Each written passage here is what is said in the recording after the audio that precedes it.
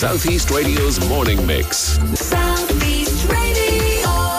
Good morning, Alan. Thanks for having me. You've literally hot-footed it down from a very special opening ceremony in Wexford this morning. Can you share it with us? I think we were there quite recently ourselves with the programme. Yeah, you were indeed. Look, I was delighted to be back in Wexford today to officially open the new Wexford College of Further Education and Training. We've invested as a government, I think, about €11 million in this facility. It is just state-of-the-art, as you would have seen with your own eyes. But more importantly than the state-of-the-art facilities, and they are state-of-the-art, is to see what they're doing there. I mean, I met so many different people doing education in so many different ways. I met a community education group doing art projects. I met a kayaking group. I met a young man with Down syndrome called Sean, who's able to do the Latch-On programme at Down Syndrome Ireland there, and then go from there to a programme in South East Technological University. I met apprentices. This new facility will see you go from 48 apprentices a year in Wexford town to at least 200, and new apprenticeship programmes in electrics and plumbing that simply weren't available in Wexford town before that. Using virtual technology to help people wanting to work in healthcare. Really, really brilliant facility. And look, it goes without saying, but it needs to be said. I want to thank the people working there, the staff of the ETB, and indeed Kevin Lewis, the chief executive of that ETB. I particularly want to thank him because he's due to retire next week, and I think this project is a great tribute to him and his time there. So the various facets you talked about there, we got that. We had a most enlightening and heartening outside broadcast from there, and some of the people we met were retired people, yes, who had found a whole new lease of life. Everything from painting, you name it, they were doing it. That's an aspect of it that sometimes is forgotten because people are thinking getting people on the employment ladder. Where do you stand when it comes to people who are retired, keeping them active, keeping them focused, like what we saw when we were there? Yeah, look, I'm delighted you brought that up because we have to break down this kind of ageist view, stigma, and it is a stigma, and people talk about education as though it's something you do for a certain time in your life.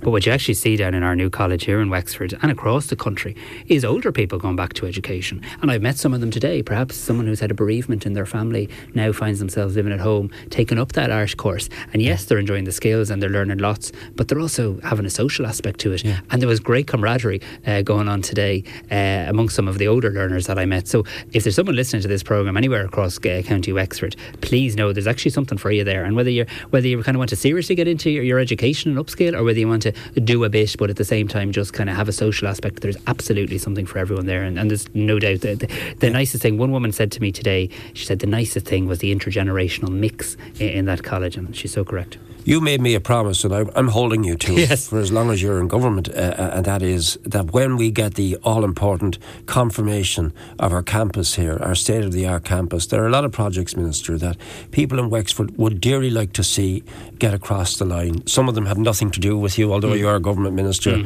I'm talking about the flood relief scheme in Enniscorthy. That's one that is constantly raised, and our state-of-the-art university campus is another one that's constantly raised, because there are a lot of people who want to see it happen now, and we've been promised and promised and promised. Where are we with this, please? So firstly, I will be back here the moment there is an official announcement to be made, but let me say this, we're there, we're almost there. So today a meeting will take place between the South East Technological University and Wexford County Council. And I want to thank the council, by the way, for stepping in here, because we required a CPO process. The first thing that will happen, just for the benefit of your listeners, is that the council will acquire the site through CPO. At that moment in time, the site is in public ownership, and then the site will obviously have to be transferred from the local authority to the university. That bit bothers me less, because once we get this site into public ownership, we now own a public site. So there's an important meeting today, if I can put it like that, and where is that meeting taking place? I think it's taking place in the local authority. Okay, I'm open to correction on that, but what I do know is that Wexford County Council and the South East Technological University are meeting, and my officials are in very close contact, and we are tantalisingly close to this. I think, if you don't mind me saying, I think very quickly people will want to know, well, what does this mean? Yeah. And let me try and help them with that too. What it basically means is we'll have a 46-acre site, massive site, right? Massive site. The South East Technological University will require quite a bit of it. They may not require every bit of it, so there could be opportunities to do other things in further education and training and apprenticeships on the site. That could be very exciting. We're not in the business of buying sites and using taxpayers' money, though, if we don't have great plans for the sites. And obviously, it's absolutely up to the university and not me to dictate what goes on the site. But some of what I'm hearing is very exciting. Are we going to see STEM subjects then? Yeah, I think we are. But I think certainly because I'll tell you the kind of industry areas I think we're likely to see. I mean, what does Wexford have? Well, Wexford has a lot, but it has a port. It has a major port, a major national asset in Rosslare. It also has a coastline in terms of offshore wind, renewable. So I think when it comes to things like marine biology, transport logistics, that's where the Wexford campus, I think, can lead the South East University. And if I just say one other thing, I don't want it, though, to lose what it's already good at, because when I visited the existing Wexford campus, I met a lot of people involved in, I'm not sure I like the phrase lifelong learning, but people who are doing part-time education, people who have gone back to learning later in life. And they told me categorically that were it not for the Wexford campus, they wouldn't have been able to access third level. So I hope it continues to play that role in lifelong learning, flexible learning, part-time courses too. All right, so the position is meeting today. It's coming close. No one can actually give me a definitive date, and you can't either. No, but I'm very clear that there's no blockage that I'm aware of, and that we're now in the formality stage. I'm very clear that this is, I think we'll be there this month.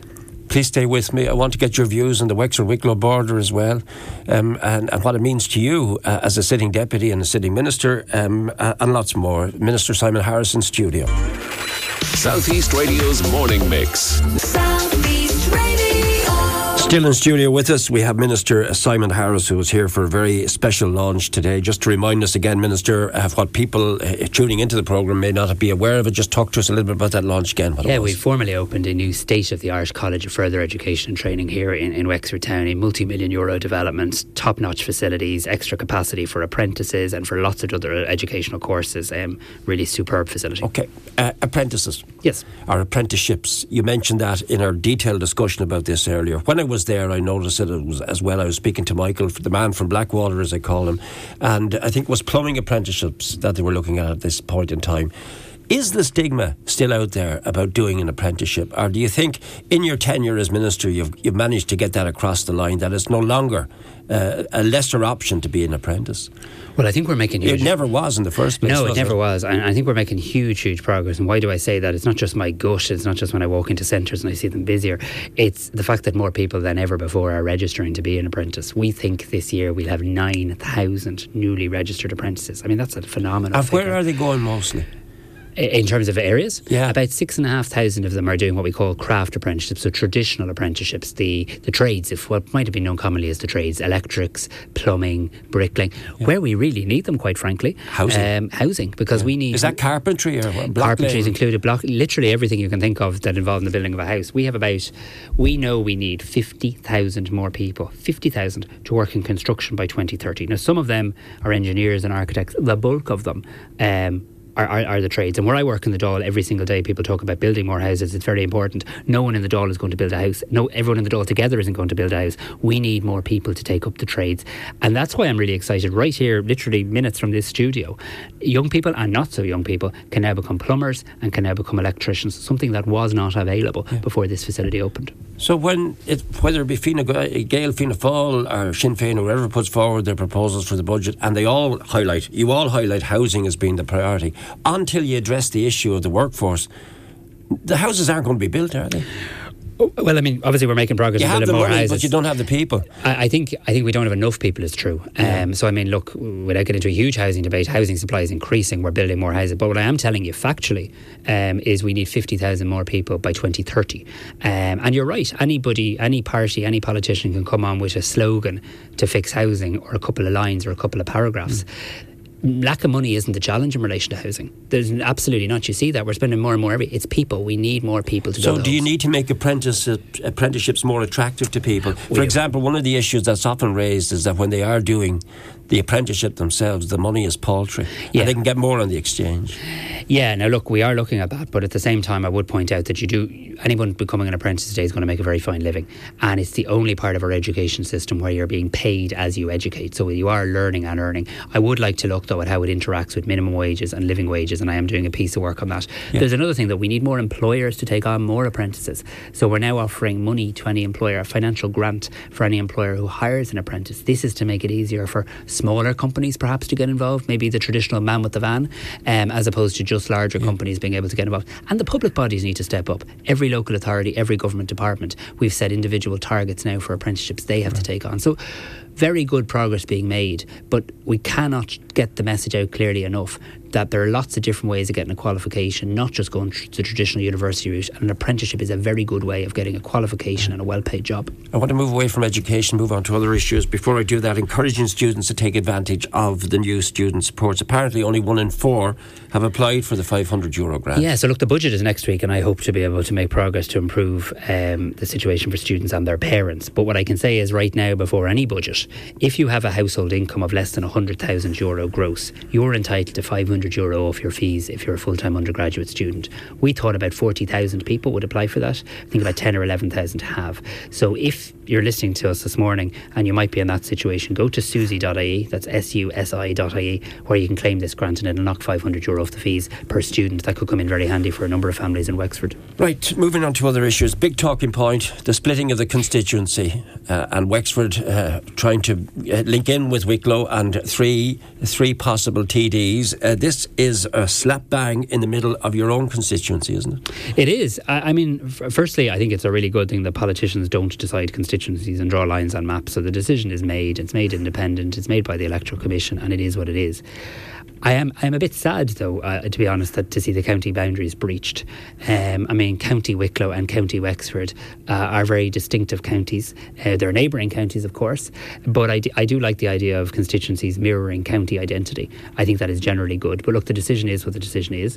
What it effectively means now is my Dáil constituency, in the next election, I'll be contesting a constituency that will run from Bray down as far as Wicklow town, across to Baltinglass and up to Blessington effectively, and then anything south of Wicklow town pretty much becomes part of a new Wicklow Wexford constituency. But you remain fully in the Wicklow constituency? It's my intention to seek re-election in the Wicklow constituency, and what that does mean is that Wicklow Wexford, let's call it the new constituency, has 3 seats, and there's no sitting TD living within that area.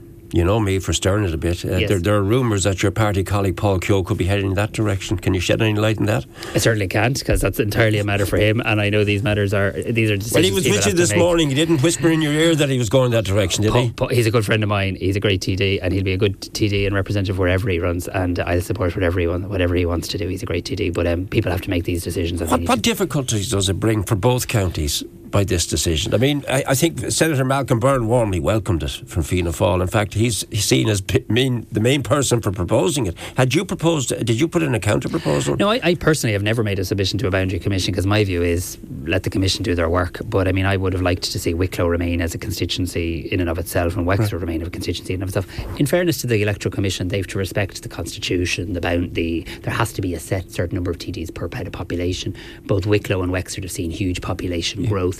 So it is what it is now, and now political parties will need to obviously get on with deciding their candidates.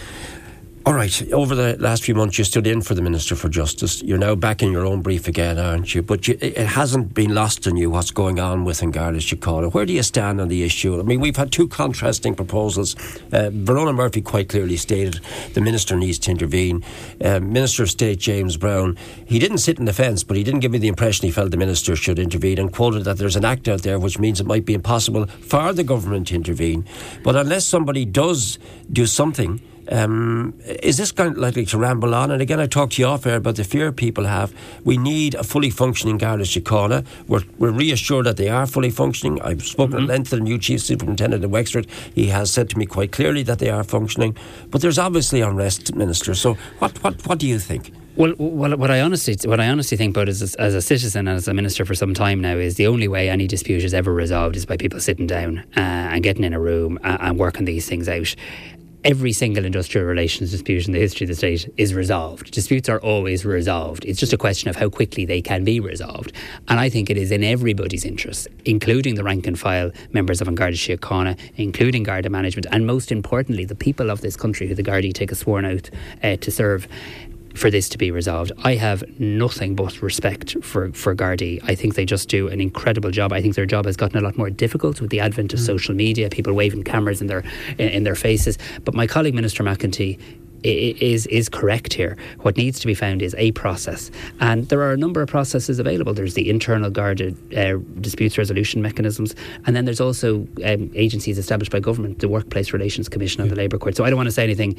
I don't want to say anything that is unhelpful. My understanding is the representative bodies are meeting the Commissioner this week. I think the GRA may be meeting the Commissioner today. But I'm around long enough, and I think common sense will tell you the only way disputes are resolved is through engagement, and that engagement mechanism needs to be found. But there's no doubt. Does it go far deeper, though? I mean, you look at the percentage vote from the GRA, where they quite clearly stated they were unhappy with the current Commissioner. I mean, if you, in your position, got that similar vote from the rank and file of Fine Gael members, would you stay in the role as Minister? Or? Well, I think it's an important question, because the job of a politician and a Garda Commissioner are very different. Okay. So, I mean, I'm put in my position by popular vote of the people of Wicklow. Right. That's not how we select our Garda Commissioner. The Garda Commissioner is appointed by the government. I think the Garda Commissioner is doing an excellent job. He retains the full confidence of the government, of all parts of the government. But that can be true, as can saying that Gardaí want certain issues considered. Work-life balance, the impact of a new roster on childcare, the impact of it in terms of practical operations on the ground. If you take a sporting analogy, comparison, I say, I couldn't even pronounce the word analogy there. If you take a sporting comparison, if you were a manager of a hurling or football team and the players wanted you out, you're gone.